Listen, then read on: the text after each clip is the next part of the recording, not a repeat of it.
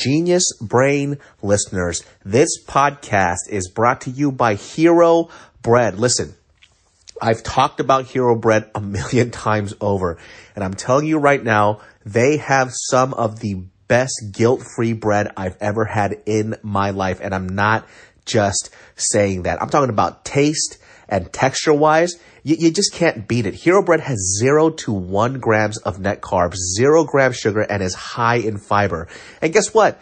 Now it's made with heart-healthy olive oil for an added boost of healthy fats as well.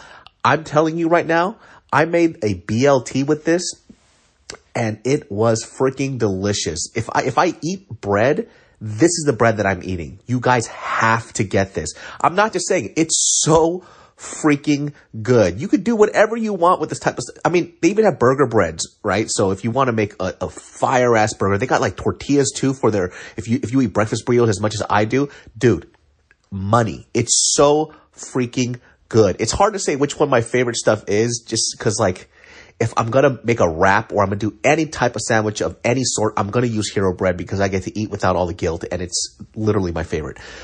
So Genius Brain listeners, do not miss out on this. Make sure you get Hero Bread. You will not regret it. Hero Bread is offering 10% off your order for their new recipe. Go to hero.co and use code GENIUS10 at checkout. That's GENIUS10 at hero.co. This podcast is brought to you by Anchor. Are you thinking about doing your own podcast, but you don't know how? Well, have you heard about Anchor? It's actually the platform that I'm hosting through this right now. And yes, it's free. Not only is it free, it's super easy to use. There's creation tools that allow you to record and edit your podcast right from your phone or computer. And you can even add any song from Spotify directly to your episodes. Anchor will distribute your podcast for you so it can be heard on Spotify, Apple Podcasts, and so much more. It's really that easy. And guess what? You can actually make money from your podcast with no minimum listenership. That's a big deal. So it's really everything you need in one place to make an amazing podcast. All you have to do is download the free Anchor app or go to anchor.fm to get started today. Traditional one, I was like, when? Oh my gosh. I was like, do you know that you're 1,000 years old? You fucking dinosaur. Like your Hanbok times are different now. Yeah. And she goes, oh, why do you? She goes, I would know better. I was like, no, you don't. You haven't been to Korea in 30 fucking years. We did this per the advice of all of her relatives and the people that I know. They go, oh, we don't do that stuff anymore. It's more like modern, more simplified. Yeah. And if you're looking for those old fashioned Hanbok stuff, they're kind of hard to find because not a lot of people. In 5, 4, 3, 2, 1. What's up, everybody? Welcome to another episode of the Genius Brain Podcast. I am your host, David So, and we have Ed Park, VP, back in the house. What's up? Cheers. Fancy soju. Hwayo. My brother-in-law, Steven, got this for me, I think for my birthday. Or, to be honest, I don't remember who gave it to me. But I'm going to give credit to him because he's been a great brother-in-law to me so far. So I'm going to give you the credit. Dude, so, the funny thing is like, I always talk to kids about, like this idea of forgiving your, parents and, kind of understanding where they come from and, learning how to be very empathetic. Yeah. And I got to tell you, sometimes it's really fucking hard, dude, because sometimes they're just fucking assholes, dude. Yeah. Bro, let me tell you something. So I told this on the other podcast with Tim, but I'll tell it here again. So we went to Korea with the explicit idea or plan to visit family, before me and Mariel have kids. Yeah. And take engagement photos. Yeah. Right. And so if you guys know Korean friends, you'll see if you go to their parents' house, they have these, typically like 2 wedding photos. You have one with the suit and you have the other one in the traditional Hanbok, right? Well, that has evolved over time. There's a modern Hanbok now. Okay. It's a lot more simplified, way more clean. The designs aren't the multiple red, blue, yellow, green, and everything else. They're a lot more simplified and very clean and cute looking. So we decided to go there, and it was a whole ordeal. So when you do this Hanbok thing, there's this specific place in Korea that's next to one of the bigger palaces that everybody gets their engagement photos at. With their the one that used to be a zoo, right? Yeah. And so, that's a whole nother thing. Yeah. And so we go there. We get the photos done. It's a 7-hour ordeal. I get my makeup done, for crying out loud. Yeah. And so apparently the place that we went to go get our quote unquote makeup and hair done is a really, really famous place, which we didn't know. We found out through her relatives. Yeah. They're like, oh, you went there. And they said, did you see any celebrities? And apparently there were celebrities in there getting their makeup done. Wow. But I don't know who the fuck they are. Right. But they were telling me like, oh, that's a really famous comedian. That person's a very famous comedian. Yeah. Oh shit, I don't fucking know. Yeah. It's a 7-hour ordeal, very fucking long. And we honestly did this for our parents because they wanted engagement photos. Mariel and I don't really care for that stuff. So Mariel kind of told me, he goes, oh, we should just print out the photos and then give it to our parents, right? And I was like, no, I'll send them a couple of samples that they send over so they can get really excited for it. So I send the photos over. And for some fucking reason, I thought that my mom was a normal human being. And I sent it to her. And the first thing she says is, that's all you got? Bro. I was fucking pissed. That's it? Yeah, that's exactly how she responded. She goes, that's it? How come you didn't get more photos? And I'm like, these are just samples. Yeah. We're just showing you. And she goes, oh, well, I have other friends who did, multiple Hamboks and you only did one. And I'm like, oh my. I will fucking sock you in your chest, you stupid, stupid bitch. Why didn't you spend more money? Yeah. It's like, didn't you tell me my whole life? Like, not to be like. Yeah. And she goes, and then the thing that really pissed me off, I was like, listen. She goes, well, I know other people who did like the traditional one. I was like, when? Oh my gosh. I was like, do you know that you're 1,000 years old? You fucking dinosaur.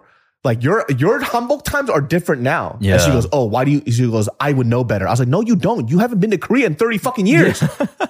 We did this per the advice of all of her relatives and the people that I know. They go, oh, we don't do that stuff anymore. It's more like modern, more simplified. Yeah. And if you're looking for those old fashioned Hanbok stuff, they're kind of hard to find because not a lot of people get that. My mom's telling me how it works over there, even though I went to Korea and I talked to the business people and I did it, based on their recommendation. But she saw it in a Cape drama, I dude. know. But she saw it on And let me at tell the you what VHS this woman store. said that just fucking, and she just started adding on. She goes, oh, I see. Oh, he's like, oh, okay, I get it. You want to do the other one because you couldn't pay for it. I was like, dude, I have never wanted to sock my mom so bad. I told you being a clown was not a good I idea. I was going to fuck this lady up. I'm like, what the fuck is wrong with you? And then she goes, you know what? You're stressing me out. I'm like, I'm stressing you out? How? Yeah. This is like they put it on, it's your fault. How do they always flip it around? She goes, you're stressing me out right now. I'm just going to hang up. I was like, wait, why are you? And she hangs up on me. And he's like, this is an international call. Bro, I was fucking pissed. Here's the fucking topper on this shit. Send it to my dad, right? I get a text message from my dad. And it says, check your mail. I left the package for you. I'm like, what is this package? Right? I check the next day. I get the package. I open it up. It's printed photos of the sample photos I gave him that he edited. Did he like smooth your face? He put a fucking Gaussian blur halo over the photos. Nice. And then he put like the Armenians do. Yes. I sent it to an Armenian Ajima. She goes, this is very beautiful. My daughter had the same pictures. Yeah. It had like those little fucking wireframe flowers over it. I'm like, and so he edited the fucking photos I gave him. I'm like, oh my the most insulting shit I've ever received in my life. I tore that shit up and threw it in the garbage can. They had like watermarks on it and everything. My dad was like, don't duplicate. Property of this and this photography. Property of a James, a young soul. And he just fucking just did all that shit to my stuff. And then he's like super proud of it. Trademarks her face. I know. I actually duplicate. He's suing me right now. He fucking edits the photo because he didn't like him. Is he learning Photoshop? This fool pissed. And then I was so mad. My brother had to call him and like, what's wrong with you? He goes, why would you do that? And my brother was telling me that he explained to him. He goes, why would you do that? He goes, what's so wrong about that? I was like, let me ask you something. I was like, if you gave somebody a gift and they dismantled it and said, this one's better, would you feel okay? He goes, no. He goes, but that's different. I'm like, my parents are so, and I told my mom this. I was like, listen, if you treat me this way, your kid's worse than you do strangers, there's something wrong. Right? Maybe it's like a parent buying a kid a a Honda Civic, and then he starts putting all this JDM shit on it. Now you know how it feels. Yeah. You put a CD player inside of the Isuzu Trooper. They fucking pissed me off. I was so fucking upset. And all I kept thinking was, look, I'm trying to be empathetic, but I'm like, is it because they're old? I was like, nope. They're fucking assholes. No, they're better than you. Yeah. I know better. My mom was like, oh, so you, just because you went to Korea and you got it from that business, you think you know better about it? I'm like, exactly. Yeah. That is exactly what I think. Because I was literally in their face and we talked about it. Yeah. And we had a whole hour discussion about our choices. Yeah. So yes, I do know better than you. You negotiated the costs and everything. Like, what the fuck is she talking about? She goes, oh, I know these other people. I was like, how old are they? He was like, you know your uncles? I'm like, they're hella old. They got married in the 80s. I was like, dude, when they fucking had Hanbok-san, that was just close to them.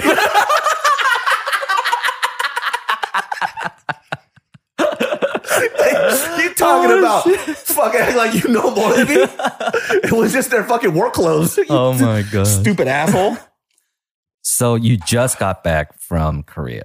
In the meantime, like a lot of shit was happening out all here. The shootings, all this other crazy fucking Dave Chappelle. Oh my god, yeah, that happened. You know who was there? Danielle. Oh my god, she was at that show. She was at the show, and she texted me. That's how I found out. Oh wow. She goes, dude, I just saw Dave Chappelle get tackled. I'm like, where? At the Hollywood Bowl. And it was by this person that looked like it could have been his kid. Wow. Like this half Asian, half black dude.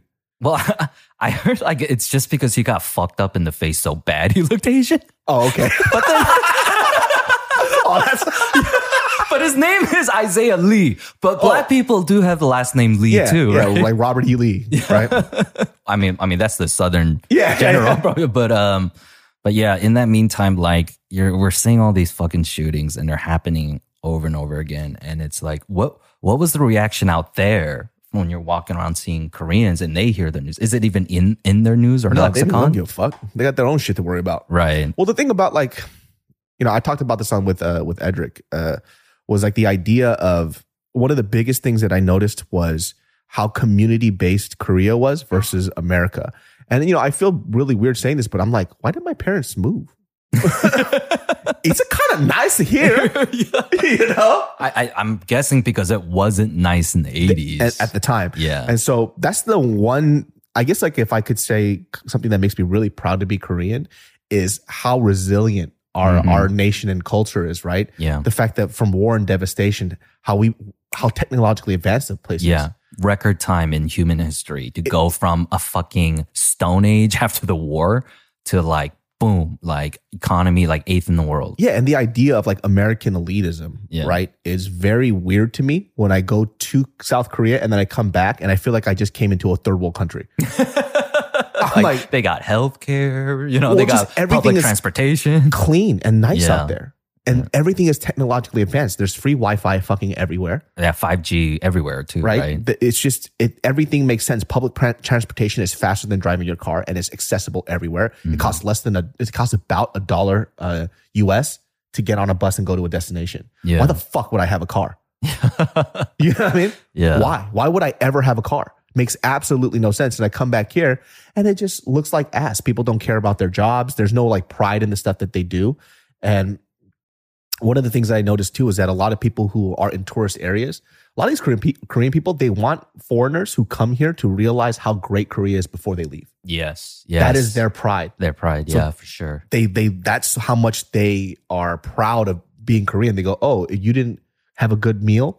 Well, guess what? Go to this restaurant. You'll have a really great meal because they want people to leave here knowing how great their country is. They're just like, fuck. It's like, I went to this place and I didn't like it. Ah, yeah. Yeah. That's like, hold on, try here. Yeah. No, like I was telling Edric too, there was the lady that we went to get our PCR test before we left. She was asking us if we had good food here because if we didn't, she was going to buy us a meal before we leave back to the States. Because she wanted us to realize how, she goes, I don't want you to leave here thinking that Korea is not great. So if you didn't get a good meal, I'm going to tell one of the nurses to go buy you a lunch before you leave. That's fucking awesome. You know, I have never experienced something like that here. Yeah, that kind of hospitality isn't even in Korean Americans. I know, but I feel like the Korean Americans are all bandits. Yeah. That's one of the pieces of shit that came over here. Yeah, have you met like Koreans from New York and New Jersey and Virginia? Yeah. They have a different mindset, right? I think they're the types that had the goals like specifically to go to Ivy League schools and go to really great colleges. Yeah. But the West Coast Korean Americans are like vagabonds that had to bounce out of Korea.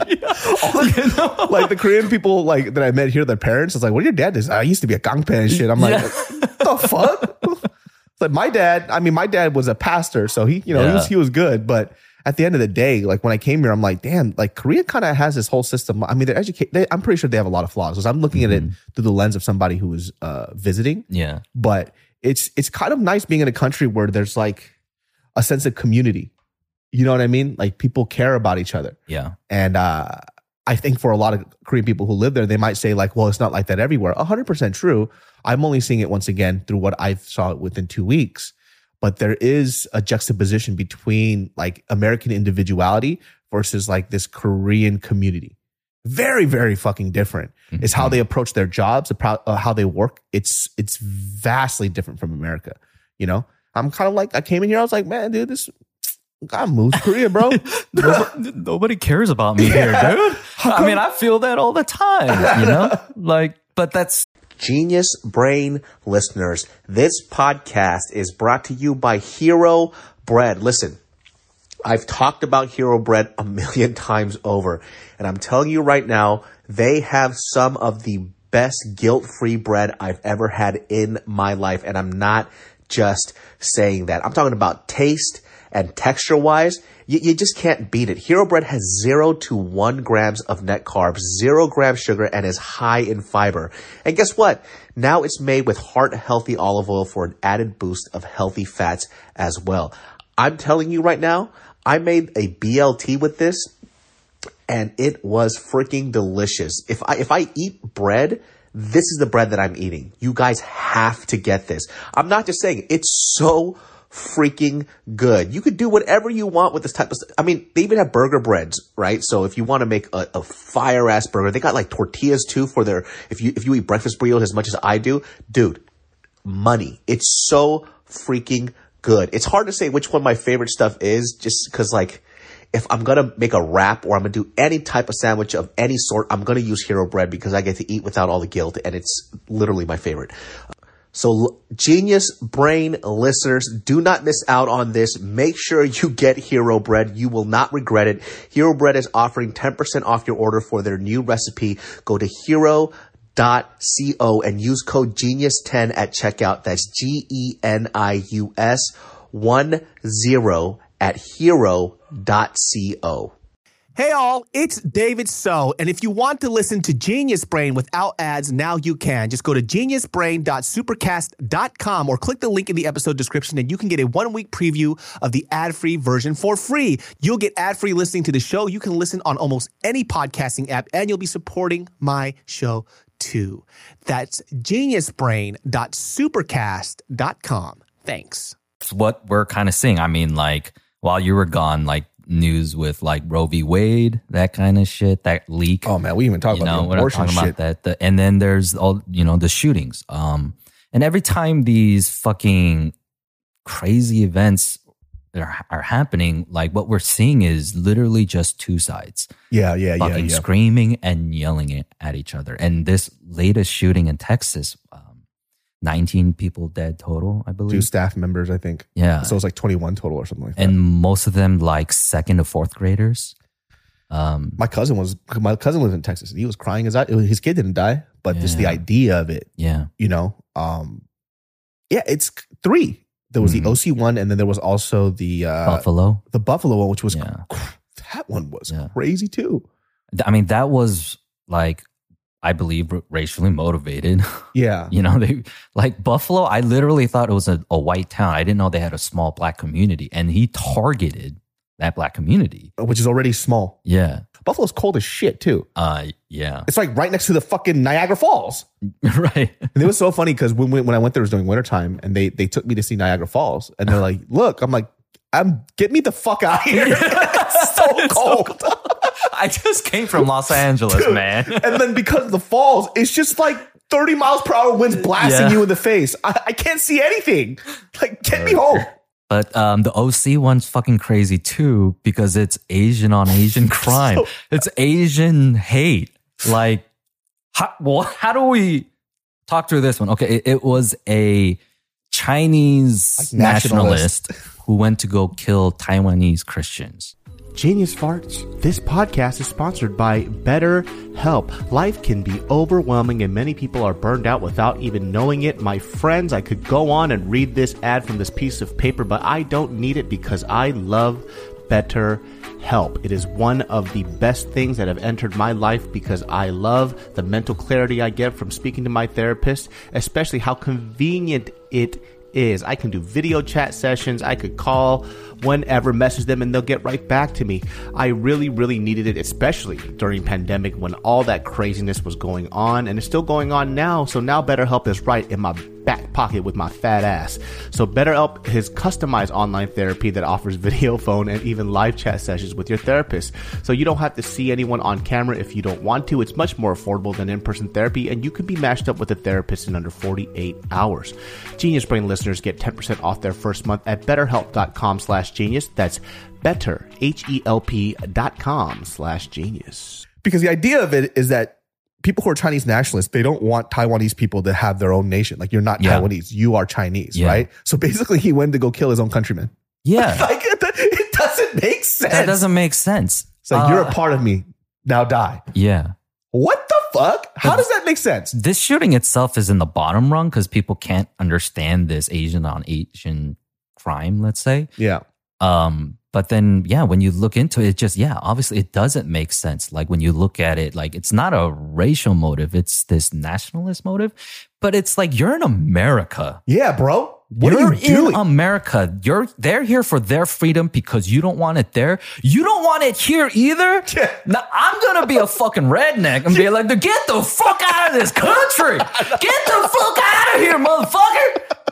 You don't like it, then get the fuck out. Hey, let me tell you something. You need to go back to where you come from. Yeah, I'm this close to the C word. You know, like get the fuck out of here, man. They're here specifically because you don't like it over there. Yeah, why? That's what I'm saying. It just doesn't make sense. And obviously, we could chalk it up to being this guy being crazy. Yeah, But even just the logical fallacy behind it is so huge. It's glaring. yeah, It just it doesn't add up. And I think this is like one of those things for other people who are outside to kind of realize about like Asian people in general, is that we're very much not so like any other type of like culture or nation. It's not a monolithic type of thing. no, The Asian identity is so vast. There's no Korean person that hyper relates to like a Vietnamese story either, Yeah. or like Cambodian, Chinese, Mongolian. Everything is so fucking different, right? yeah. But I feel like when you come into the States, people kind of see this blanket Asian person. Yeah, I mean, because they do it to Latin Americans. They're all Mexican. Mhm. You know, they do it to Africans. Literally the thing is that Africa's a country itself. Yeah, you yeah, know? yeah. But for some reason, there are Spaniards, there are French, there are German people, there are Swedes, there are Norwegians. It's like, okay, wait, you can differentiate white people, but you won't give us the space, Yeah. either. Well, the thing that blows people's mind, even something so stupid as this, they meet somebody from Spain and they go, "Whoa, you're white." It's like, what the fuck are you Some talking ignorant about? shit. What are you fucking Yeah. talking about, bro? It's in Europe, you jackass. Yeah. It's like, no, but you speak Spanish. Yeah. It's like, how do you explain that to somebody? But that's what I'm saying. Like, Yeah. I'm not very global either, but that was just a small example where literally you'll hear that shit all the time. Mm. You'll see people who like travel to Spain, and the first thing they do when they come back is like, dude, there's a lot of white people there. They were expecting like some East LA Mexicans in Spain. Hey, what's up, fool? Welcome to fucking Spain. Like the dark people in Spain is because they have roots in North Africa. That shit's fucking crazy to me. Yeah. But that's like, once again, like people just don't understand that too. And then, we also talked about and touched on this too, where I was trying to explain why, people are like, how come all Asian people just don't support all Asian people? I'm like, that would be nice. And I understand. but it's just like, oh, you gooks look alike, so you should understand what you guys are going through. Yeah. No, like I agree. Yeah. But at the same time, it's a little more complicated than that. It's not like if I spoke Korean to somebody who speaks, I don't know, Cantonese, they're going to be like, I understand most of it. No, they're not going to understand at all. Yeah. It's a completely different language and culture, Yeah. But they literally think we're all one people. But I mean, looking at this situation in OC is clearly seeing like, it's almost like what happened with the Irish in the 90s, right? Like Protestant versus Catholics, they were bombing each other, like car bombs. Which that doesn't make any sense either. Yeah, it doesn't make sense to us either. Like, what? Can't you just, what? Yeah. Because one side is so pissed that the other prays to Mary, the Virgin Mary, and they hate it so much that they blow each other up in car bombs, right? And then for us, it's to become then apathetic. Yeah. That it doesn't involve us, right? That the best thing to do is do nothing about it, right? And that's a big thing that I'm thinking about with why we have such problems, with the complication of these things. And it's because the most simplest answer is because we can't be kind to one another. And we can't like literally talk about some things because we can't respect each other. And that is basically the main theme of Everywhere. Everything Everywhere All at Once. That movie, by the way, because we're going to definitely do that review to this, is like, that movie is the most complicated shit. Like I only got to see it once, and it was already hard to see it because I was telling Ed, first time I tried to go watch it, the fucking speakers blew out. So I was like, whoever composed this, fucking sex. Yeah. You were in movie review mode. Like, what the fuck is this mix? Yeah. I was like, why is the fucking volume on all the dialogue super loud? I was over here making notes. I was like, dude, Ed, I don't know what you're talking about. I was like so hyped about it. Like, yo, this movie's awesome. And then our buddy Ray, he does sound for a living. Yeah. You can see him look a little visibly upset, and he gets outside. He goes, the speakers are blown out. I'm like, this makes sense. Because I was like, because there were parts too where you would see somebody's mouth move and then there was no sound coming out. I'm like, oh, is this like an Easter egg? Yeah. So I was like completely misinterpreting the movie throughout the whole beginning. You just lost an entire channel of audio, basically. Yeah. Like, I see. And so like when there was, like, for example, in the martial arts parts, where there was literally in the first 30 minutes of the film where she started going into the multiverse. Yeah. And the bodyguard, it was where Wayman was fighting. He's Raymond or Wayman in that movie? Wayman. He's Wayman, right? Yeah. It's the Chinese version of it, the Hong Kong version. Yeah. So Wayman starts fucking up the bodyguard, which is our buddy Brian Lee. Right. But all the sound effects were super muted. I'm like, dude, this fucking sucks. Yeah. Like you more or less felt bad about it because like it could have been great. Yeah. But the sound mix. I was like, dude, I'm going to fucking find this guy and beat his ass. Yeah. But then you find out the speakers were blown. I tried to go watch it again. All the tickets were sold out. And then so I finally got to see it. And I didn't realize when watching the film, and the reason why it's so hard for me to digest is because there's so many little things that have really great nuance to it that I want to think about, but it always jumps into another universe. Yeah. And then I'm like, I'll come back to that. And I watched it. I'm like, oh shit. Well, I'll come back to that. And the next thing you know, I'm like, what did I watch? Yeah. The pacing of this movie is so fucking fast right off the bat, right? It's like, this is the speed, catch up, get into gear, which I appreciate because I love movies that have a rewatch factor. Yeah. That you're supposed to watch it again and again. And it gets better. It gets better and better. One of the things that I really liked, just off the jump, and this is one of the things that I'm very critical about a lot of people who are trying to write, right? And I see this a lot in a lot of like Asian American filmmakers. Yeah. Is where they kind of, they're trying to hit an emotional note with somebody, right? There's something that's like a personal struggle that you see like within the Asian American community, right? But they hit it too hard, like the nail on the head, like a little too hard. They verbally say these issues out rather than just being there and present through the experience that you've had. And what I mean by that, and this movie does a great example of that, is where Michelle Yeoh has a daughter. Her daughter is a lesbian. Yeah. Her daughter and Michelle Yeoh doesn't have to say through dialogue, you're uncomfortable with me being gay. It doesn't have to be said. Yeah. And in fact, in most family dynamics, it's not said like that. it's done through certain behaviors, the way that they say things. Yeah. And the way Michelle Yeoh would address her girlfriend was, her friend is here. Yeah. Which you see a lot in Asian American families, Yeah. where instead of confronting things head on, they'll do like these subtle things to show how uncomfortable they are. And that's just one little thing that I liked about the film. Yeah. It's like, oh, this is a social issue that we have within like an Asian American family, especially dealing with homosexuality. Yeah. But it wasn't this person with the spotlight with their hand on the wall going, well, you don't know what it's like to be gay and Asian. It's like, okay, who talks like that? Yeah. And how does that show a real family dynamic? Too many young filmmakers do that. You don't need to do show, don't tell. Show, don't tell. I was waiting for you to finish so I can say the exact same thing. Right. Show, don't tell. And this movie shows. In fact, like, I think the average length of one shot in a cut is like half a second. Yeah. It's so fast. And I just want to say up front, like, I literally predict an editing Oscar nomination for this movie. You know, like, I also see people trying to imitate what this film did. Yeah. You know, there's always a time when like two movies come out at the same time and they're like, have the same theme, you know, like Deep Impact and Armageddon. Yeah. You know, Olympus Has Fallen and White House Down or some shit. And then this and Doctor Strange 2 came out.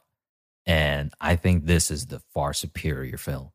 For sure. And I also too, I didn't get to see Doctor Strange, but I already know that's the case because when you have these big budget films like Marvel films, there's a lot more that goes along with it than just the director and the writer coming together, production or whatever, and trying to see how this is going to flesh out. Yeah. There's certain things that major studios want and need in order for this film to be highly successful. Yeah. Right. And I think like one of the films that evaded that, and we talked about that, was Guardians of the Galaxy, because nobody had any expectations for Guardians of the Galaxy. Yeah. So James Gunn really got to do whatever the fuck he wanted. Right. And he's kind of set a tone for like, oh, we like this tone. And now I feel like this other studios are in the ears of other directors who are doing Marvel films and be like, hey, we want it like this. Yeah. Let's put more jokes in it.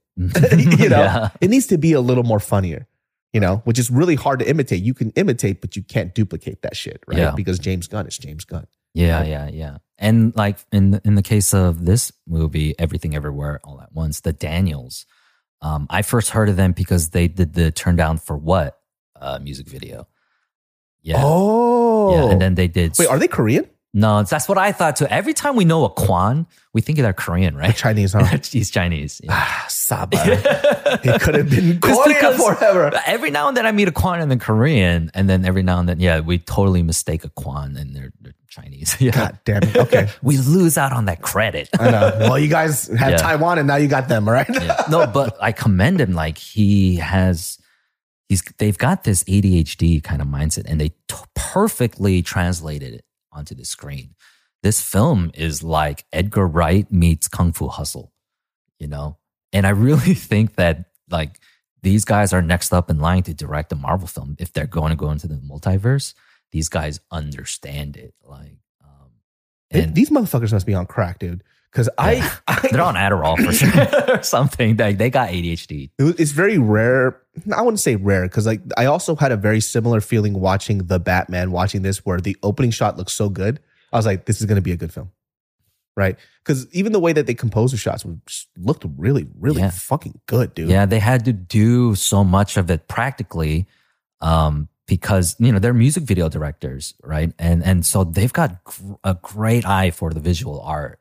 Right. And they also did their own special effects. You know, only 5 people did the visual effects on this. They did the CGI. How long including does it take the to edit? Daniels themselves. Really? Yeah. So like this is like literally like fucking nitty gritty filmmaking. And they visually got everything they needed to as like complicated things were happening.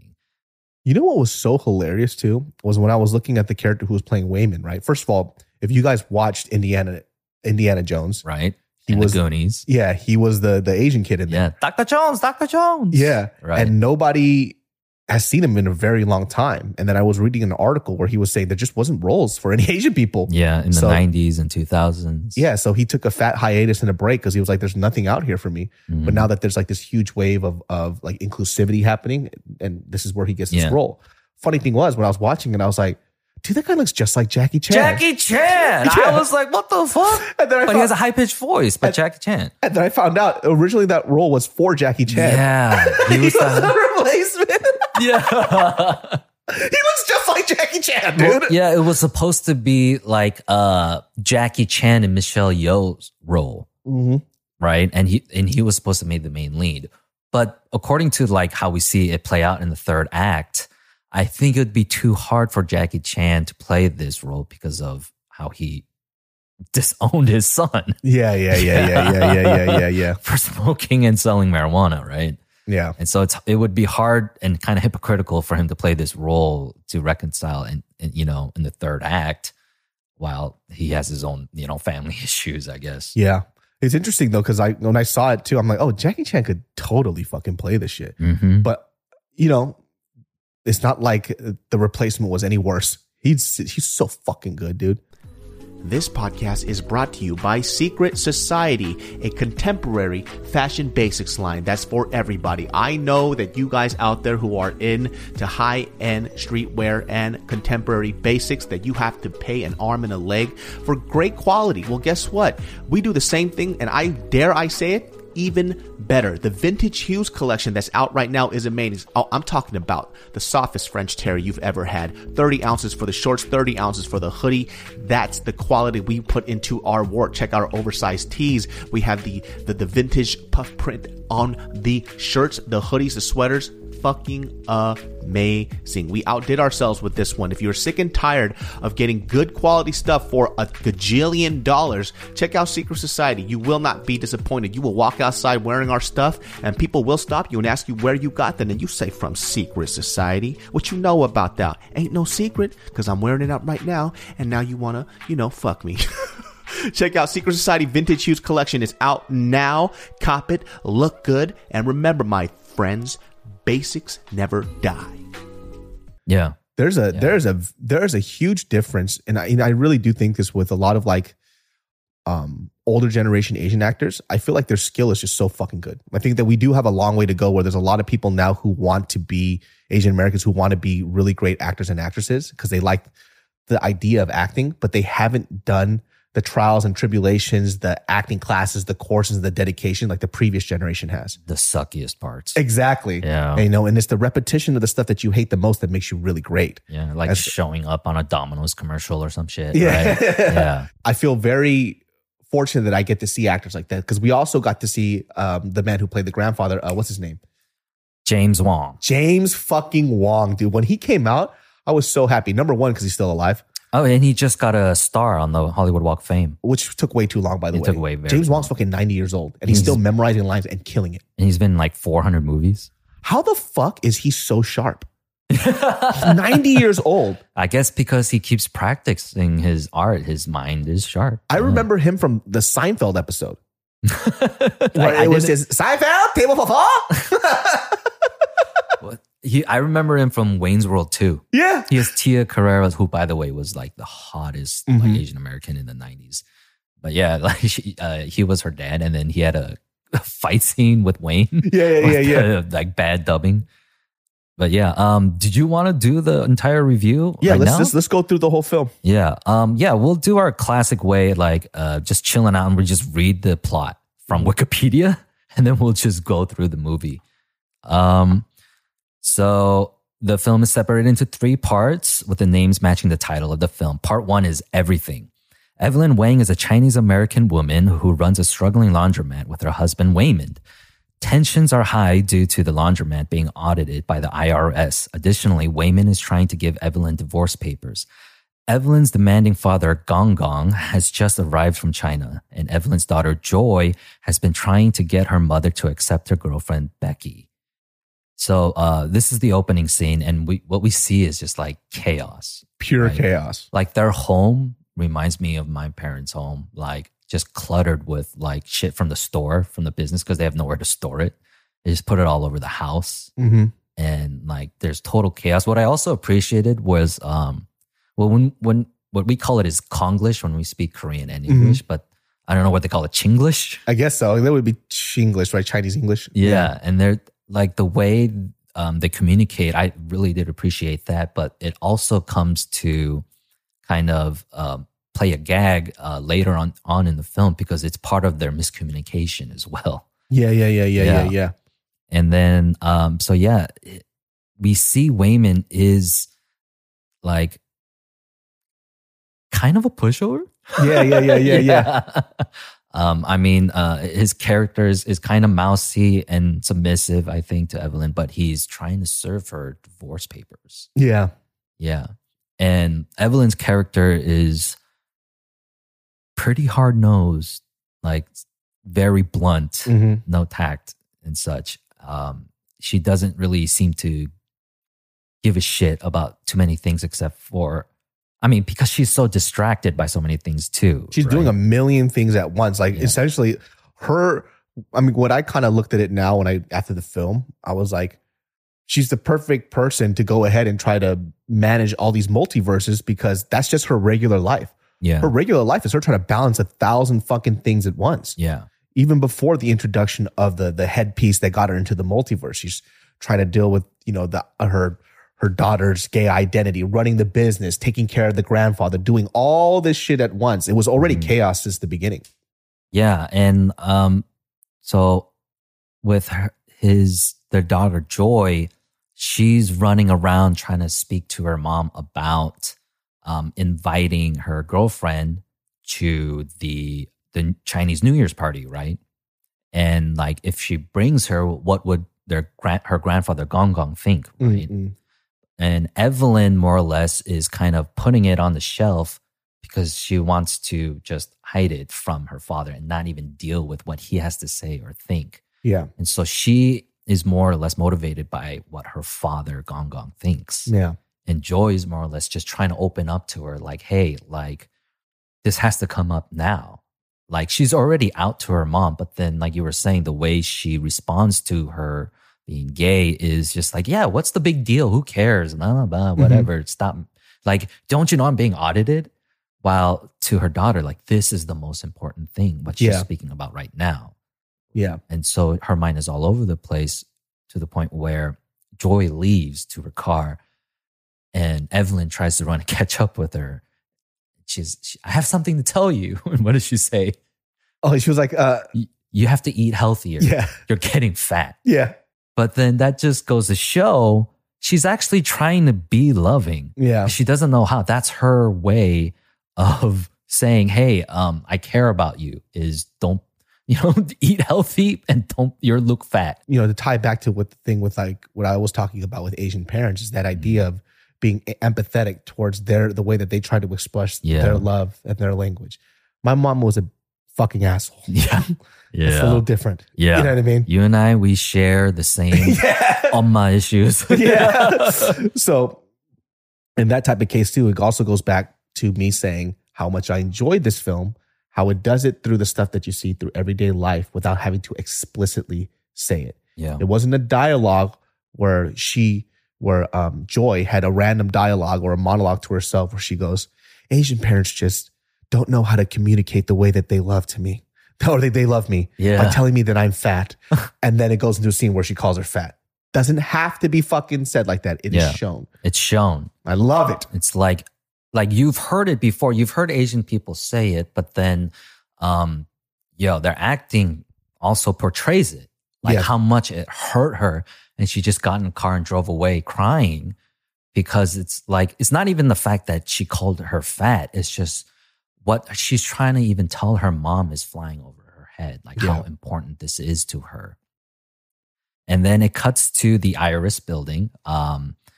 Wayman and the grandfather and Evelyn are going into the IRS building, right? So while at the IRS building for a meeting with the IRS inspector, Deidre Bobigier, I think that's her name. Yeah. Jamie Lee Curtis. Awesome. When she came out, I was like, oh shit. Yeah. Wayman's personality changes when his body is briefly taken over by Alpha Wayman, a version of Wayman from the Alpha universe or the Alphaverse. Alpha Wayman explains to Evelyn that many parallel universes exist. Since every choice made creates a new universe, the people of the Alphaverse led by the late Alpha Evelyn, developed verse jumping technology that allows people to access the skills, memories, and body of their parallel universe counterparts by fulfilling specific conditions. The multiverse is being threatened by Jobu Tupaki, formerly Alpha Joy.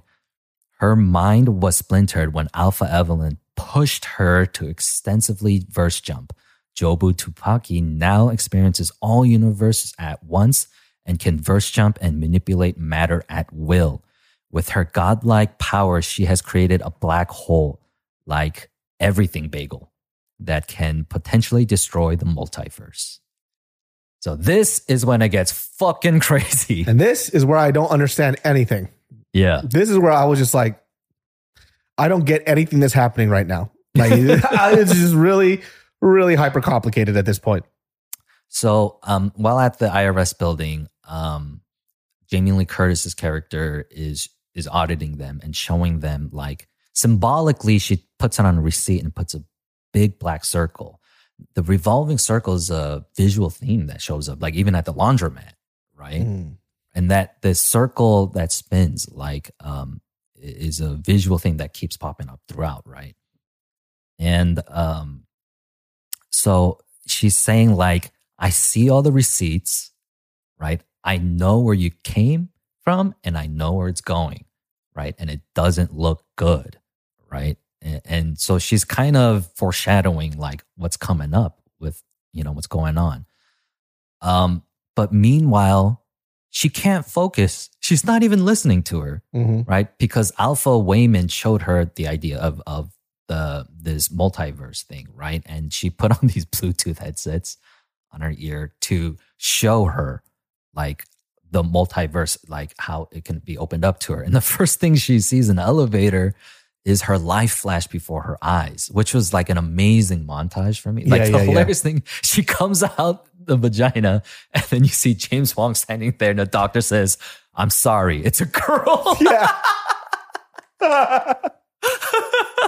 It's such a subtle, joke, like, real fucking thing. crack me the fuck up, dude. This is such a subtle, good joke, right?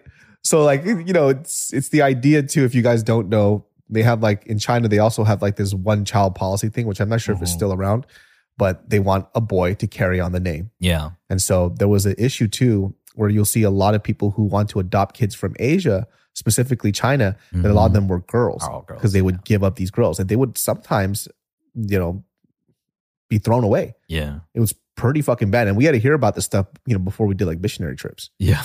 Which was an issue. Same. Yeah. It's an issue. You know?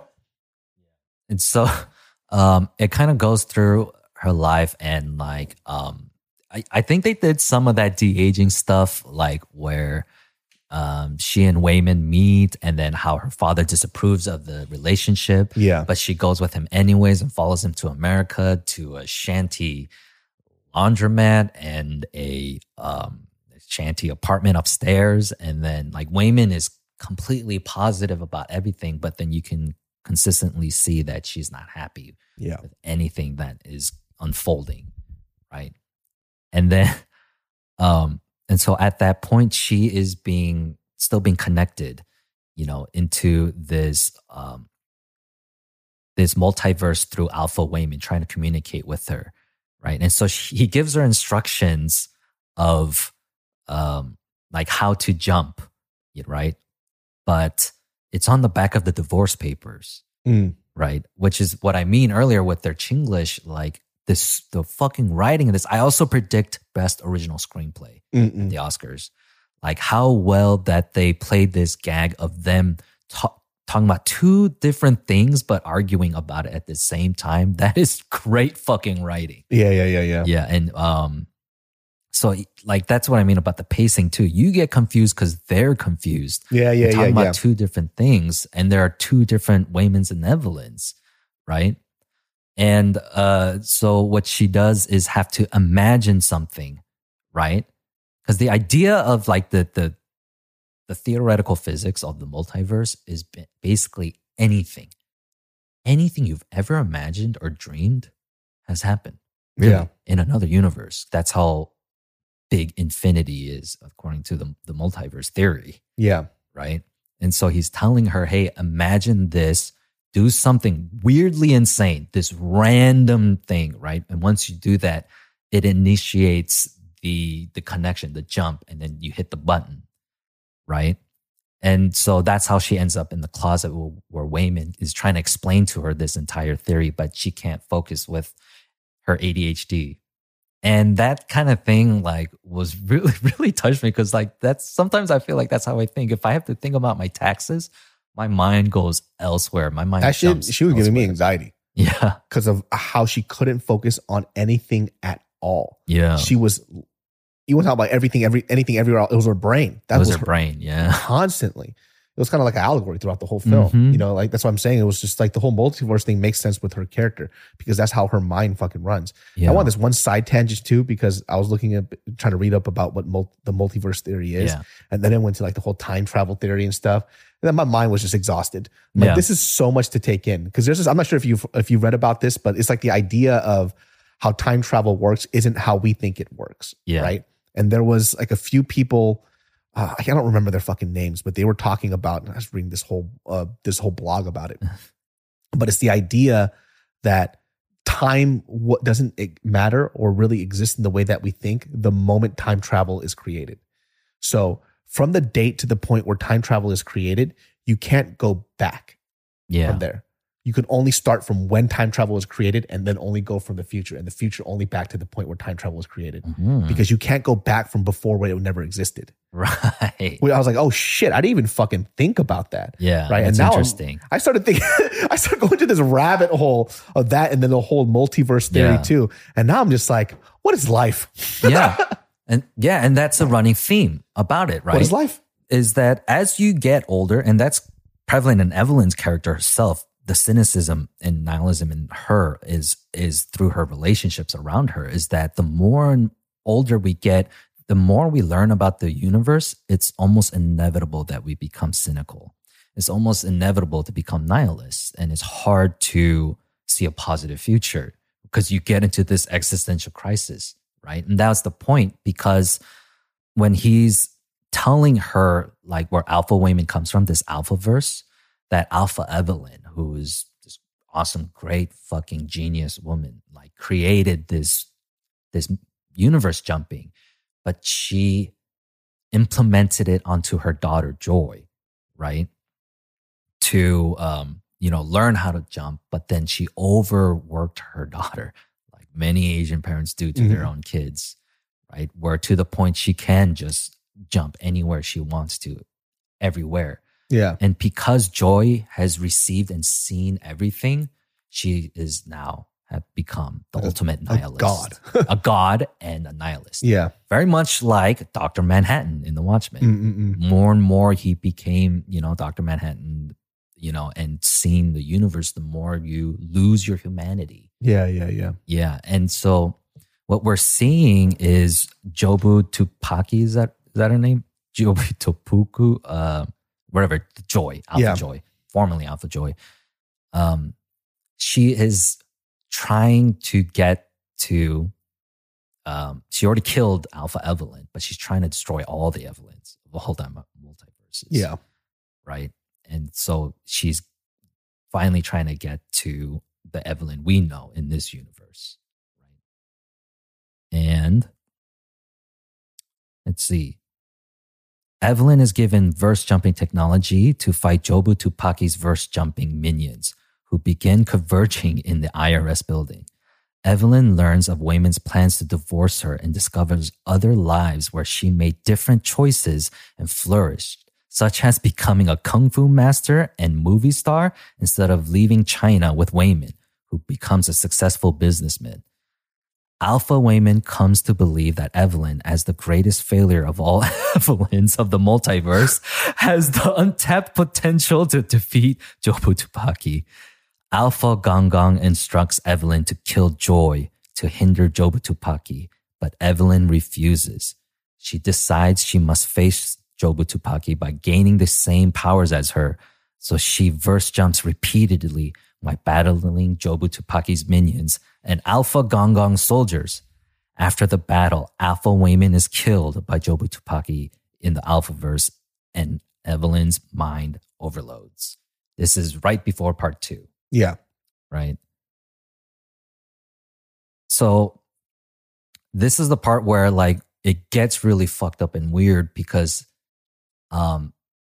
she, out of the confusion and their communication issues, she punches Jamie Lee Curtis in the face because she thinks like talking about fighting is about fighting literal people. That shit cracked me the fuck up. Yeah. Dude. She straight up socked her right in the nose.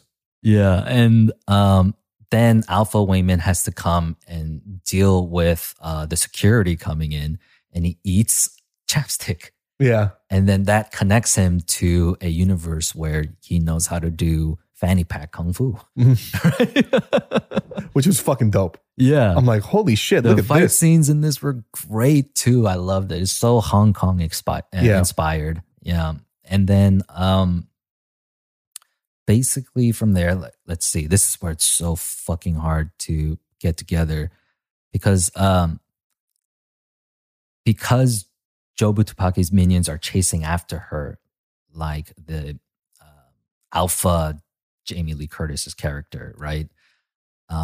She starts to attack her, and then the information that she gets from the Alphaverse is that she has to confess her love to Deidre, right? Yeah. And she has to be like, I love you to learn how to do Kung Fu, right? To do something completely out of the ordinary, right? But then it also kind of points back towards how it's in the same universe. They love each other where they have these hot dog fingers, right? Yeah. This movie gets so random when it accesses this multiverse that they're how connected they get. They become more and more. It seems so fucking random, Yeah. but then they all come together in the. This is why I say they deserve an editing Oscar. So it's only in the universe where she loves her is where she also has these hot dog fingers. But in that hot dog fingers universe is the reason why they're very proficient at using their feet and toes. Yeah. So there's so many crazy fucking fight scenes where she also, when she has to fight, she learns how to use like hand knives and stuff because there's another universe where she's like a Japanese teppanyaki Yeah, chef. teppanyaki chef. Yeah. Yeah, and so it goes fucking crazy and wild. And by the way, all of this is happening in the same IRS building. There's That's so right. Yeah, much yeah. happening that you don't realize that this movie really only has 3 locations. Yeah. The laundromat, the apartment, and the IRS building. And the rest is a green screen. Yeah, and the rest is like, yeah. Like they got their fucking money's worth out of this movie. I mean, the really cool thing about that too is like just as I don't know if it's really symbolic of it, but you kind of see it towards like the end of the film, which you could probably touch on later, is when you see this movie also has like a really good moral to the story, right? Because when you're seeing with the whole multiverse thing where she's allocating all these weird skills because of some type of oddity that happened in this other multiverse character of her, right? Which kind of goes with the idea of like everything happens for a reason. Yeah. Right? Because it's like, well, this person who has hot dog fingers, well, guess what? Because they're hot dog, they can't use it. They're really good with their feet. And it was like, I love how they kind of homaged 2001 A Space Odyssey, like a classic sci-fi film where they're apes. Yeah. And the hot dog finger ape killed the regular humanoid ape. And that's why in this universe, there's fucking hot dog people. Yeah. Like, it's so crazy and absurd. It's the most absurd movie I've seen. I just don't understand where the writing came from. It's almost like when I was watching it, it reminded me of Rick and Morty, Yeah. where I don't understand how they wrote this episode Yeah. and how it makes sense. That's what I mean. Like, someone who used to write for Rick and Morty, I don't remember his name, he wrote Doctor Strange, Multiverse of Madness. Oh. No spoilers, but when you watch it, it feels like a Rick and Morty episode. Oh, really? Yeah.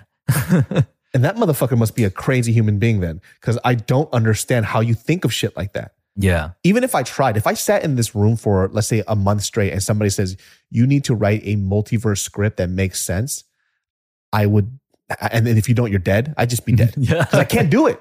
It's literally anything is possible. Yeah. Anything you imagine has happened in another multiverse wherever you go.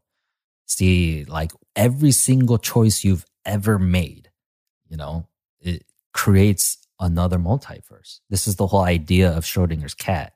And that's another fucking mind-blowing paradox that I don't want to get into, but if you YouTube it, the idea is every decision you've ever made like splits off into another multiverse. Yeah. Much. And there's like Rick and Morty episodes of that as well. And that's basically what Neo is. We were talking about like every decision ever made in the Matrix was already decided for it. Yeah, it was right. And that is the culmination, the code, which is Neo. And so this movie is almost like the Matrix, because in the Matrix you can do whatever you want and feel like. But then the idea here is within all of us too. Like you go and look back through your whole history and you think about the decisions you made and where would you be? What would happen if that was a case, right? Like we've all thought those things, right? Yeah. And the multiverse theory is, whatever you've imagined has happened, really. Which is just crazy to think about. Because there are times too when I was younger, I would think like, what if I didn't do this? How different would my life have been, right? What if I did get into the university that I wanted to go into? Would I have ended up on YouTube? Would I have ended up pursuing comedy? Yeah. Right. And because one of the biggest like trajectory shifts in my life was when I didn't get into the college I wanted to, and I had to go somewhere else. Yeah. And it molded this part of my life that would have never existed. Yeah. So, and that's the one important part is that when she learns Kung Fu, it's because she never left with Wayman to America, right? And so she becomes a fucking Kung Fu movie star. With a shifu and everything. And Wayman does his own thing and he becomes a successful businessman, right? And then when she snaps out of it, she's like, I just saw my life without my husband and it was amazing. I need to tell him about it. So, and then like I said, the way they communicate is so like, it's how our parents speak to us. Everything's a matter of fact. There's no emotions involved. Yeah, it's just is what it is. Alpha Wayman is telling Evelyn, like, because you're such a failure, you have the most potential as anyone in the entire multiverse. That's so funny. That's exactly how Asian parents talk. Yeah. So when my mom with the whole photos thing, she goes, in her mind, she was like, I wanted more photos. So I'm going to ask him why he was so cheap and didn't get more photos. Yeah. Not even in her mind, she goes, what's so wrong? What's wrong about this? It's not her problem. It's your problem. Yeah, it's my problem, dude. Holy shit, dude. That's so fucking funny. So, in the process, I believe Wayman gets stabbed, right? And then and that's where that multiverse ends, I believe, right? Because at this point, Joy becomes this amazing, like she can start multi-jumping or whatever. I forgot what it was called, verse jumping. And the credits roll. Oh, yeah. The credits roll, and then, we're in the multiverse where she's, essentially Michelle Yeoh herself, right? But she's this big movie star. And then it turns into a Wong Kar-wai film. And they have this amazing dialogue in the alley when they try to get away, right? And then because that is Evelyn is the Evelyn that is aware that she is multi-jumping, verse jumping, I mean, that they get into this conversation about, like she said what she was going to say, like, what did you want? You wish that I ran away with you, to America, and then we just ran some shanty laundromat and live in an apartment, right? And then he gets offended. He speaks back and is like, maybe I want to live in a small apartment and run a laundromat with you, right? Because that is the love he's trying to express. But then the love that Evelyn can't or doesn't understand. Yeah. Your life would have been better without me, and my life would have been better without you. Yeah. Everything is so factual and matter of fact. Well, it also goes into the idea of like what the definition of like happiness is, right? Because in her mind, she's looking at it as like, incremental steps to success, right? What you see on the exterior. I am a movie star. You're a successful businessman. We're way happier. Yeah. But that current universe Wayman is more like, no, my version of happiness was just being with you. Yeah. It didn't matter where. It doesn't matter. Right. So how she defined, it's that miscommunication thing. They're speaking two different fucking languages and she doesn't get it, you know? So before we jump into part 2 of Everywhere, I want to talk about that fight scene where they get the fucking butt plugs in their ass. It's because they had to access some other part of their verse jumping to do dildo kung fu. That shit was so fucking hilarious, dude. Yeah. I'm like, why the fuck and how? This is just so stupid and funny, dude. Yeah. I mean, and it is so wild that you also just like, what a good way to make us not look away. Yeah. You know? Like, I can't not watch this bizarre shit happening. Anything is possible in the multiverse. So part 2, Everywhere. Evelyn's mind splinters and she discovers other bizarre universes, including one in which humans have hot dogs for fingers and she is in a romantic relationship with Deidre, I guess, and another where she works alongside a teppanyaki chef who is secretly puppeteered by Ratatouille-like a raccoon. She learns that Jobu Tupaki created the everything bagel not to destroy everything, but to destroy herself, and has been searching for an Evelyn who can understand her. Jobu Tupaki feels that because there are so many vast universes and unending chaos, nothing truly matters. This was touching upon her nihilism when she brings her to that everything bagel, right? And it's shown that, yeah, she's just trying to find the Evelyn that understands her. Mm.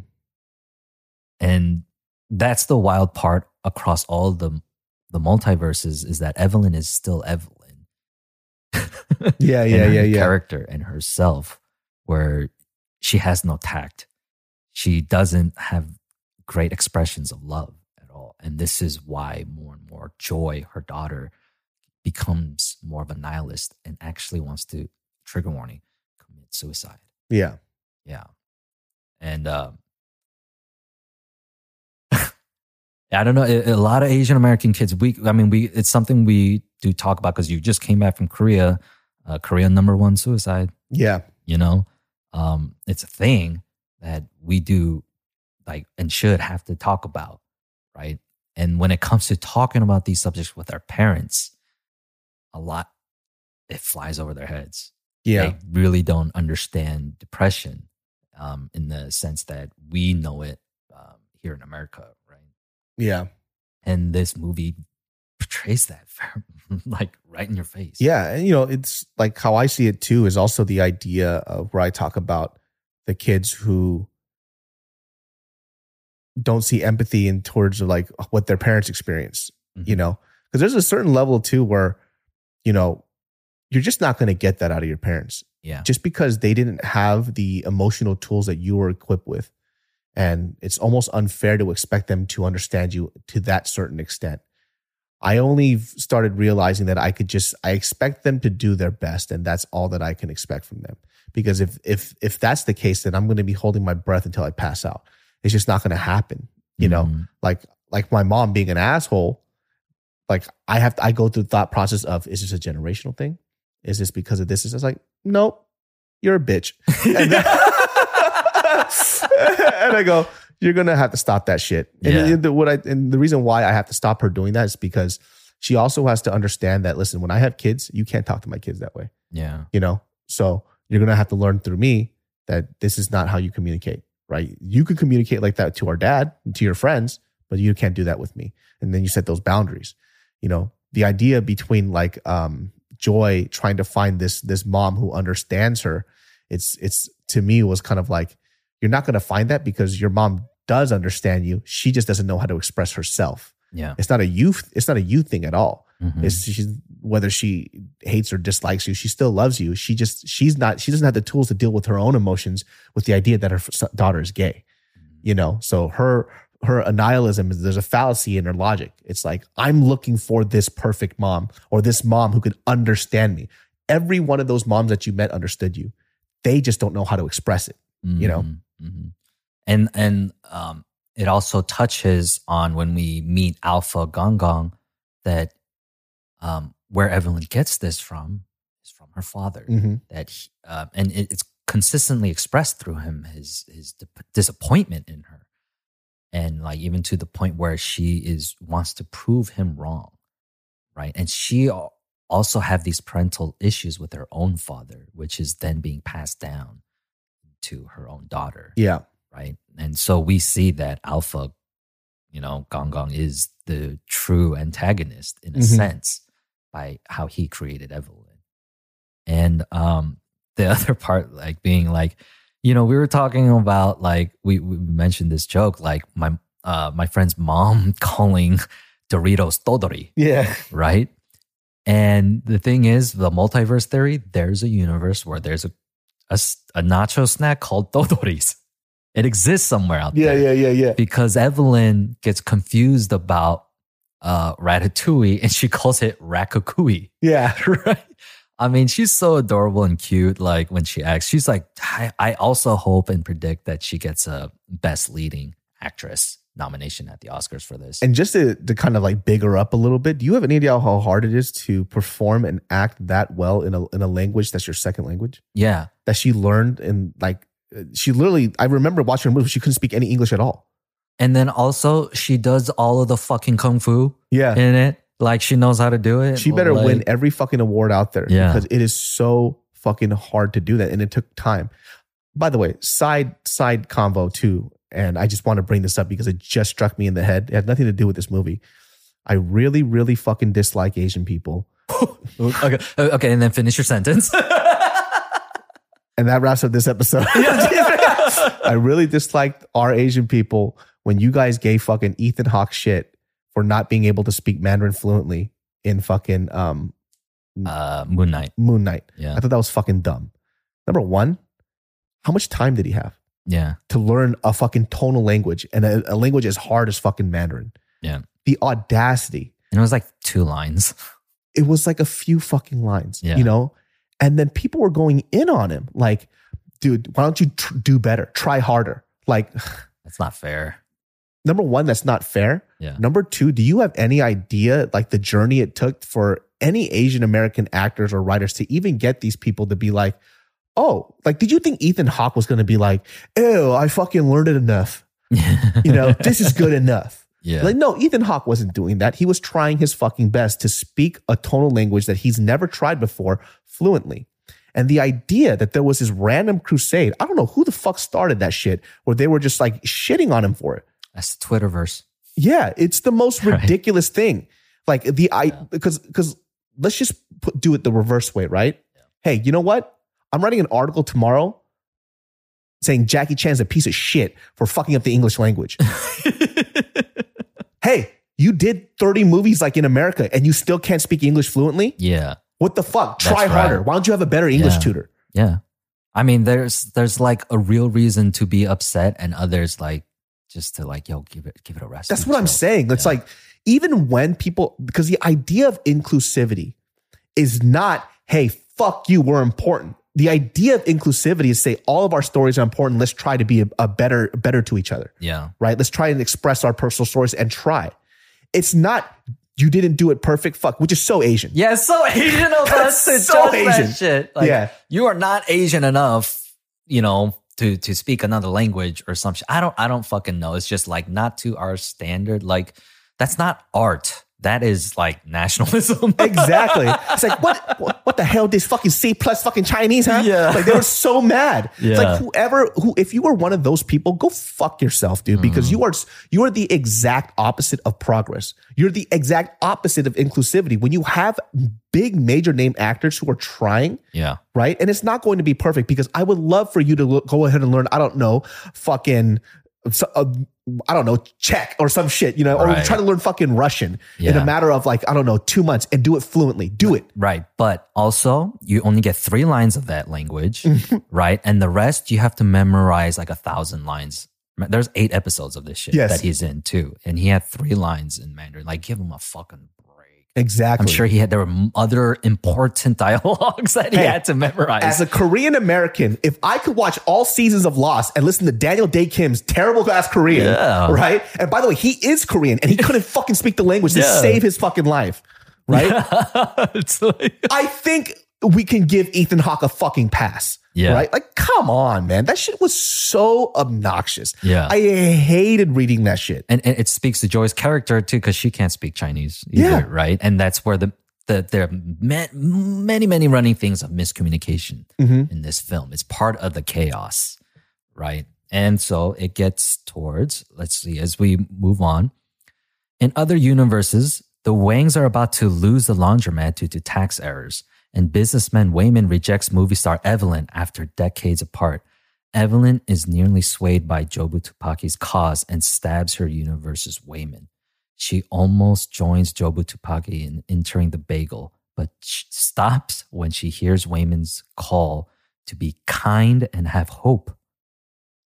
Evelyn defeats Alpha, Gong Gong, and Jobu Tupaki's fighters by using her multiverse knowledge to find what is hurting each of them and gives them happiness. Evelyn reaches Jobu Tupaki and tells her that she is not alone and that Evelyn will always choose to be with her, despite everywhere else she could be. Meanwhile, in parallel universes, Evelyn confronts Gong Gong and reconciles with Wayman and Joy, and Wayman convinces Deidre to let the Wings redo their taxes. Jobu Tupaki initially rejects Evelyn, but returns to her and they embrace. So the craziness of what happens, like they're fighting on that staircase, right, back at the IRS building, and she brings the everything bagel in, where she is on her way to kill herself. That's what she wants. Yeah. And Gong Gong wants that to happen. Yeah. That's his goal. Like, the whole idea is to kill Jobu Tupaki, right? And grandfather is like, yeah, kill that, whatever that she is or whatever in this multiverse, you know? And that's the darkest part about this movie, is how we feel like this kind of stuff is fed to us from our family. Yeah. Right? And so Evelyn is going up there trying to save her. And all these minions, they come from different universes and they fight them. And and it was finally coming to pass, like how we started this review, when the running theme really being, because there's so much miscommunication, there's so much confusion, there's so much chaos, that Wayman tells her to stop and take the time and have a conversation and talk about it and understand each other, you know? And so Evelyn's idea of that, it becomes that, like, yeah, to be kind, right? And that kindness brings this reconciliation, because in the Teppanyaki universe, she's beefing with Harry Shum, but he's only so great at what he does because of the raccoon controlling his head, right? And so she exposes the raccoon, and then the animal control comes and takes this raccoon away. And it's some of the most visual, hilarious things. This puppet raccoon is like, like, don't forget me. And Harry Shum Jr. is bawling his eyes out because he lost his raccoon, you know? And while that's happening, these other things are happening in the other multiverses where they are losing, you know, like Wayman rejecting Evelyn and such things, where like these bad, terrible things happen. But how Evelyn responds is with kindness, right? Yeah. And then and it starts showing, it starts connecting how, like, when she uses kindness, it reconciles her relationship with Deidre in the hot dog hand world. Yeah. You know, when she uses kindness, once again, she reconciles, you know, with Harry Shum Jr. And then they run after to catch the fucking raccoon. Yeah. And she's on his head, like, pulling his hair. the dumbest thing ever, dude. You know what? You know what it reminded me of, and I'm not sure if you agree with this. It's like, is this just a high budget Kung Fu Hustle? Yeah, dude, it's so crazy. It was just like Kung Fu Hustle, dude. Yeah. I'm like, this is a Kung Fu Hustle movie. I don't even think it's high budget. It's just that visual effects on your home computer has come a long way that they made it look good. You know, this whole movie, there's so much to applaud, and there's so much we're definitely missing because there's so fucking much that's happening. Yeah, it definitely it has like that Hong Kong like humor. Yeah, it's like the Chinese humor, very slapstick, you know, mixed with like the Zucker brothers movies like Airplane, Naked Gun, Hot Shots.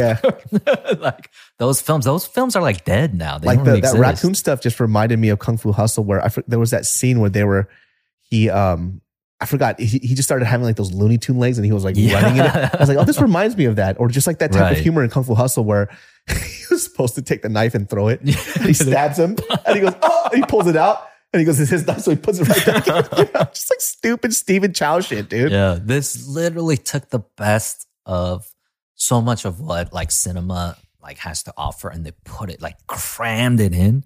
And this is why I mean like it deserves best Oscar, because it works. Yeah, it's so fast that the most important part, and who fucking knew that I would start crying watching two rocks talk? Yeah. That was the most emotionally engaging scene I'd seen in a film. And it's two rocks communicating, like with subtitles. Yeah. Right? Where they end up in a universe where life isn't possible. You know? But then, like, so they end up as just these rocks, right? And it's so engaging in the way they actually take time to stop and communicate. And it made it simple. Instead of throwing them in another multiverse where they are actually talking to each other, somehow it became so much more engaging to see two rocks with subtitles. Slow it down, no music, make it quiet. And it was fucking awesome. I don't know what to say. Yeah. I'm just mind blown how amazing that is. Yeah. I mean, it's just because everything led up to that point to where it would matter, you know? Yes. And once again, it goes to the point of great writing, emotional cues and these monologues or these deep conversations where it kind of like basically combines everything that you were feeling to be to this point only matters if you set it up correctly. If you don't set it up, those scenes don't matter, because that scene alone, without everything that happened before, the masterful way of just how they combine all these multiverse, the chaos, the character development, then this matters. Yeah. Right. And that's what I'm saying. Like, this film was just, the writing is so good. Yeah.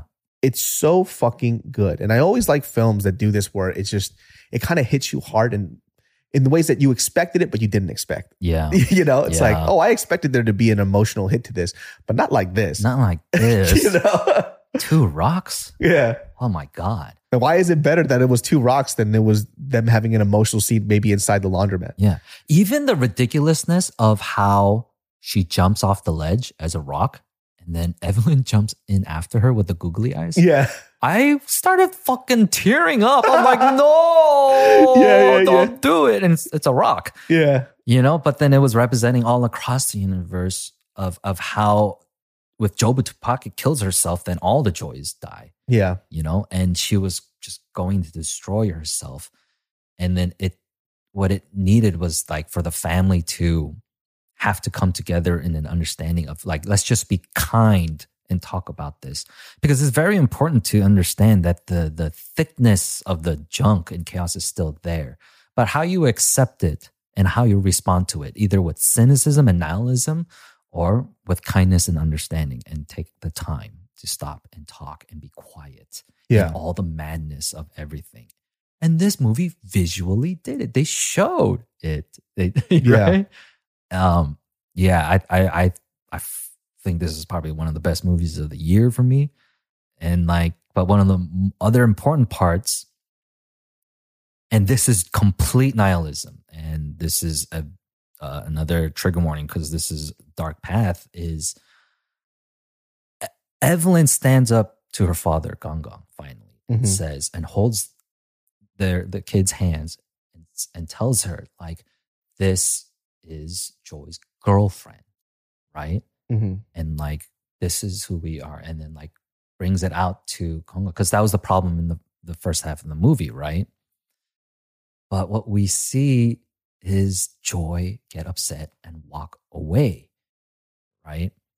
Which is this, a very sad and deep part of cynicism and nihilism where you're still caught up in the fact that I'm gay. Yeah. Still, and then that's not even what it's about anymore. Yeah. Right? It's like you still don't understand me yet. You don't get it. Mm-hmm. Right?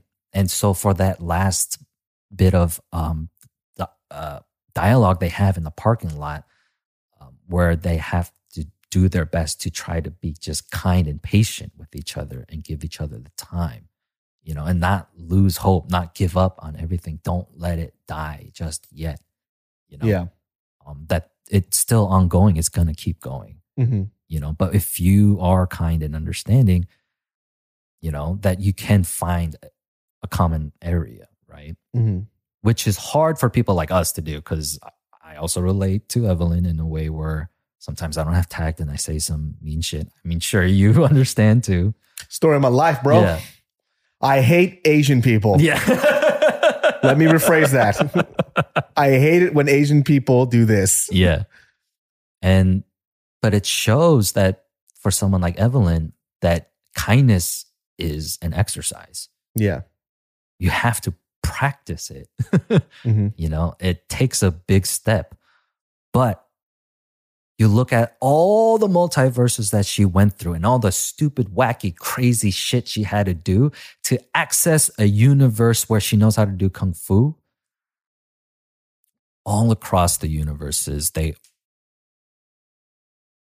act of kindness was that random act, the weird, insane thing Yeah. that connected all the other Evelyns to each other. Yeah. You know, where they all practiced and learned kindness. That there are universes where even though in the deepest, like shadiest part of yourself, like if you imagine that you're kind out there. But you can do that right here, right now too. Yeah. That's the practice. Do you have to access the multiverse to be kind? Yeah. You know? Yeah. But no, that is a power that all of us have. You know, and it doesn't have to be fucking hot dog, special toe, kung fu, you know? Mm-hmm. I mean, that's what I'm saying. This film was so good, like in terms of hitting that moral button really well. Like, there's just so many layers to it. It talks about the Asian family dynamic, which even goes broader to just general family dynamics alone, where there's people in a family that doesn't know how to express themselves. You know, it happens a lot with people, not just Asian families, just a lot of immigrant families, because there's first generation, 1.5, and then 2, right? And then obviously it's stuff after that, but it starts to get really whitewashed after that. Not in a negative way, but that American washed, I will say. Yeah. But my parents and I used to have a lot of issues. And, you know, when we were arguing earlier, my mom pissed me off because she was like, oh, it's because you don't understand Korean. I was like, no, I understand Korean pretty well, you fucking asshole. Just saying like you got scammed by Koreans. Yeah. I was like, I understand. And she goes, what was I saying? And I repeated it back to her, right? In Korean. She goes, okay, maybe you do understand. And I'm like, I do understand. I'm telling you, you're a fucking asshole. You can't lose this fight. Yeah, she just can't lose it. She wants to chalk it up to, oh, you're right and I'm right. No. You're wrong and you're wrong. That's it. Yeah. Either you apologize or we're not moving from this, right? And so my mom had to she didn't apologize, of course, but she just kind of stayed quiet, which usually means she knows she's wrong. Mm. So it's like, but there's like this weird language barrier too, where I see it a lot in my personal family members who don't speak Korean at all. And every time I talk to the parent, I talk to them, it's 2 different stories. And it's like, oh, you guys just don't speak each other's fucking languages. That's why you guys don't understand each other. Yeah. And it's impossible. And it's really hard for example, when, I said years ago, one of my biggest requirements were for whoever I'm with, whether they're black, white, Mexican, fucking whatever, right? Vietnamese, Chinese, doesn't matter. They have to learn how to speak Korean. And there was a girl that I dated, we split up because of this. And honestly, if this wasn't the defining factor, I probably would have stayed with her, pending from how it was going, and we probably would have got married. But she refused to learn how to speak Korean. And then we had a conversation where she said, hey, she goes, well, I think it's unfair that you want me to learn how to, speak Korean. She goes, would you learn how to speak Vietnamese? I was already taking Vietnamese classes. I was like, yeah, I'm doing it right now. Yeah. Right. And she's quiet. Didn't know what to say. She goes, I just don't want to do it. I was like, well, we're done then. Because if I'm willing to put in the effort to go ahead and, because I told her family is a very important thing. Yeah. And for her argument was there's plenty of people who don't speak the language and they get married. I was like, but do you know their family dynamic? Because I do. Yeah. They don't know. They can't speak to the parents. They just go, are you hungry? You want then this? they can't even eat the same food. Exactly. Yeah. I was like, there's communication is so fucking important beyond did you poop, eat shit, are you hungry? Yeah. Right? Because the moment you could talk to them or even understand them at that point, you get to understand who they are. You get to know them as a person. You get to see their life as a teenager because of how they describe these stories to you. It is a huge part of the reason why there's a huge family dynamic issue with a lot of immigrant parents and their kids, because the kids don't know the language. And because they don't know the language, they don't understand the fucking culture. And so it's always like this, just explosions and fucking gunfire all the time. Yeah. They just never see eye to eye. And you see that in like this show too, in this not show, the movie. And it's very representative of that. Like, I fucking loved. Yeah. And to bring it back, part of our original, or before we started talking about this movie, how we segued was the fact that after all these shootings and national tragedies that keep happening, there's always becomes a two-sided argument, you know? And I know it's hard. Like, I am not like the kind of person that subscribes to kindness. Yeah. And it's an exercise, like something I have to do my best to do. Right. And like by watching this movie too, like I said, like these abortion issues, these racial issues, these shootings, they will keep happening and they'll keep going on as of right now. But then as soon as we can actually learn to communicate, take time, be quiet, listen, understand, and talk, you know, like Wayman's character, like is the way we can find like a conclusion or a compromise, you know, where we can live together without fucking trying to kill each other. Yeah. And I think a lot of us too, we're so quick to anger and then quick to kind of like jumping to our emotions first without assessing a situation. It tends to make things a lot worse.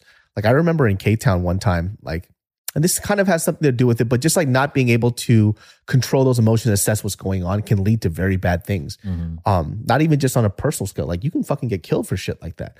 Like I was in K-Town and there was this dude that was, I don't remember. It's been so long, but it was like an altercation between this guy and this other guy, right? Well, the other guy I knew who was in that group, and in that group was a hyung of mine, right? And I'm like, these motherfuckers are affiliated then, because he's still gangbangs to this day. And I'm like, oh, I'm looking at this guy over here. I'm like, you're gonna die tonight. And that's all I thought, right? Mm-hmm. Because in his mind, he's looking at this person. Either way, the altercation was small. It could have been squashed by moving on or whatever, but they started getting each other's face. And you could see the other guy, he's not even yelling. He's just staring at him. And I look over and I see the hyung and I'm walking over. I was like, hold on, let me handle this. I walk over. And I was like, hey guys, just chill. It's all good, right? We're just here having a good time, whatever, whatnot. And, you know, obviously the dude is still fucking pissed. The other guy's a little drunk and he's mouthing off a little bit, but he doesn't know. He keeps it up. He's literally going to die. Yeah. Like he will fuck. These guys don't give a fuck. They've all been to prison. They'll go to prison again. Yeah. And so I'm just sitting there just like, okay, whatever. Talking to him, take him aside, whatever. I buy their table of drinks. I went to the hyung. I bought their whole table, a couple pitchers of beer, went over to them, bought him a pitcher of beer, walked over to him. I was like, hey, you have to leave. And he's like, why? I was like, all those guys are strapped. They're going to fucking kill you. And first he's like, Joe, what are they going to do? Blah, blah, blah, blah. And literally you see these dudes, they had their hand on their waist and they're looking at him. I was like, you need to leave now. I was like, I squashed it. I'm playing all cool like I fucking know you. I told him that you guys are my friends. You're not my friends. You need to fucking leave. Yeah. And then this guy, his two buddies and like two girls got up and they fucking left, but they would have fucking died. They literally would have died. Yeah. And they were fucking pissed. And the only reason why because I told them that they were my friends. Yeah. So in that type of situation too, like imagine if that individual right there would have just thought twice, you know, and would have squashed this whole shit. Because even if you looked at the guy, it was like, listen, you already know you're not going to fuck this guy up. Well, in this universe that you experienced, you walked away. Yeah. There are other universes where that guy died. Exactly. And I think about moments like that. Like, imagine what would have happened if I wasn't there. Yeah. What if I didn't say like, oh, that's my homie. He's a little drunk. Yeah. And I walked over, bought him a pitcher of beer. I was like, you need to get the fuck out. Yeah. Like, literally, they were going to kill him. I mean, you have examples and stories of where you were in the middle of a conflict and the only other choice you could make is just to be kind and have just extreme love. Do you have examples of that where you just went the other way? You were like, you know what, fuck this. Like, I mean, I've definitely done this like later on in life where you know, when I was younger, if we were at a bar situation and somebody was being a fucking asshole, I would just match that energy, right? And then we would see what would happen. I'm not saying I got into fights or anything, but we would yell at each other, or if it did get into a fight, it would have been a bar fight. Yeah. But now I'm more like, okay, this person's drunk. This is not who they are. Or if this is who they are like now like this, then they're going through some other shit. So then, like, for example, one time I was at a bar and this guy was clearly fucking drunk because I was talking to the bartender who's a girl. It's her job to serve me drinks. Yeah. But that was his girlfriend. And this one comes up to me and he's just like, why don't you just get your fucking drinks and stop hitting on my fucking girlfriend? And I'm like, she's a bartender. Like, I'm ordering a drink. You know what I mean? Hurry up, buddy. And, you know, and then she's like rolling her eyes. She's like, I'm so sorry. He's drunk. And at that point, I chose like kindness, right? But I chose kindness in a different way. I was like, hey, listen, dude, you're a little drunk. I'm gay. Yeah. I don't even like women. He goes, oh, my bad, bro. I was like, I'm kidding. I'm not gay. But you see what I'm saying? Like, this is not a big deal. Like she's a bartender. I'm just ordering a drink, man. You're good, dude. He's like, you want me to get you a drink? I'll buy you drinks. My bad if I hurt your feelings. Yeah. And he goes, we're having a good time. And his attitude flipped like that. Yeah. And so, yeah, it's true. Like kindness. And this is just one example of many. Right. You know? It's disarming. Yeah. Because the whole idea of this film is that these people keep trying to come up with special powers to defend themselves or go on the offensive and deal with the conflict all throughout this movie, right? That's the idea. But the main point being, but like from the jump, from the start, you know, if you came to an understanding, if you diffused it, if you disarmed it, you know, that you can get through some of these things, like you can have the outcome that you might be looking for. Yeah. Right? Like you're not going to win it a lot of times by having to, you know, have conflict over it many times. You know, it just destroys many things. There's going to be a loser. Have you ever done that shit where you're in a car and then somebody, I don't know, they think that either they cut you off, they roll down their window. I've done this for this guy. I do this a lot. It hasn't happened in a while because I don't really drive around as much as I used to. But when I was in K-Town in LA, I had to do this all the time, where somebody would just drive up next to me and they would roll down the window and I would roll down my window first. And I'd go, I'm so sorry. Yeah. And they go, it's cool. They just drive the fuck up. Because what they want to do is call me a bitch and curse me out. But if you go, I'm so sorry, it disarms them. Right. You know, and that's that idea of kindness goes a lot more longer or a long way than fucking anger or hate does. Right. And you know, what are they going to say to me at that point? Are you going to be that asshole that after somebody apologizes profusely, you're still going to curse me out? Probably not. I think I've told this story before. Like when I went back home for like the first month, I went to Safeway to buy some shit, and then I heard this Chinese lady screaming at people, right? And then in my head, I was like, oh shit, they have a Chinese person working here because they have like a Chinese deli. I go there, it's just some white lady with this really good Chinese accent. She was really good at it. But once I saw that it was a white lady doing this, because she was like, if you want General Tso, then it's going to be $5.39, like that. But she was doing it way better than me, for sure. And yeah, my instinct though, because of my hair triggers with racism, is to have a problem with it and to have conflict. So I walked up to her and then I said, do you talk like this all the time, or are you just making a joke? You know, because if you talk like this all the time, that's your accent. I can't knock you from that, right? But then she went off on I have freedom of speech. It's my First Amendment right, or whatever. And then I'm like, that's cool. But like, you're not at home. You're at Safeway. Yeah. You know? You're doing this super loud. Like that's... For one, that's just not even professional. Like you're wearing a Safeway t-shirt, you know, with your name tag on it, you know? And then she was like, oh my gosh, it's, you know, like this and that. You're so sensitive in the First Amendment. And I was like, okay, then whatever, right? My idea of diffusing was walking away. Yeah. Right. But then she started screaming louder as I was walking away. She was like, I don't hate anybody. I love everyone. I love him. And then I love that person. And she goes, I could even love you too. Yeah. So I turned around and I walked up to her. And then I said, can I give you a hug? Yeah. And she goes, yes. And we just embraced in the middle of Safeway, and she was just crying in my arms. And then I just had to say, you're not a racist, and I love you too. Yeah. And she was like, I'm sorry. I didn't know that it would offend you. I've never been in this position. She's like, me so sorry. Yeah. I hurt your feeling. I don't want trouble. Yeah, I don't want the trouble. It's like, you're still doing it. I can't stop it. I've been doing it for 17 years. It's like, I'm trying to be kind right now. Yeah. I think I do it too long. It's stuck on me now. Yeah. But, I mean, sometimes I don't know if I want to get back into it, but we grew up church boys. We were both in ministry. We're in leadership. But we also know this part of the character of God is that the kindness of the Lord is what brings us to repentance. Yeah. Right. Yeah. But it's not just that. It's the corners. It's one of the cornerstones of the gospel. Mm-hmm. Really, if you bring God's love, quote unquote, through you being that vessel, and then you show kindness, right? It disarms for sure. It brings other people to a place where they can start, quote unquote, repenting. Mm-hmm. Where this lady, it brought her to finally say sorry and know she was wrong just because I brought kindness. This is something I probably won't ever do again. I just didn't know. In that moment, I was like, fuck it, let's hug it out. Yeah. Right? And by God, it works. Yeah. The crazy thing is, why I remember it is because it was Martin Luther King Day. I was like, this is like an MLK miracle. Yeah. You just have Martin Luther King hovering behind you. Yes. You did it, my child. Yeah, he's super proud of me. Yeah, like he's fucking Simba's dad just in the clouds and shit. Edward. It's your dad, and he's like, you should have punched her in the face.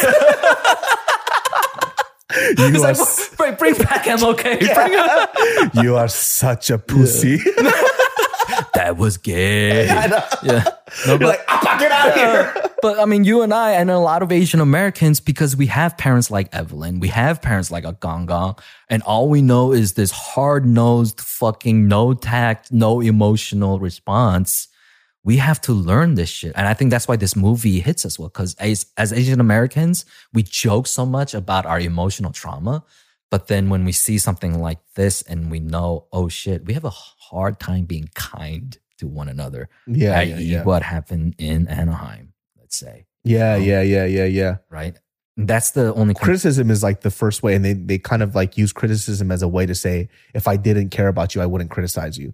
Like, or you could just be nice. Yeah. Well, that's another problem. I know a lot of people thought it was super corny that the answer of this movie is be nice.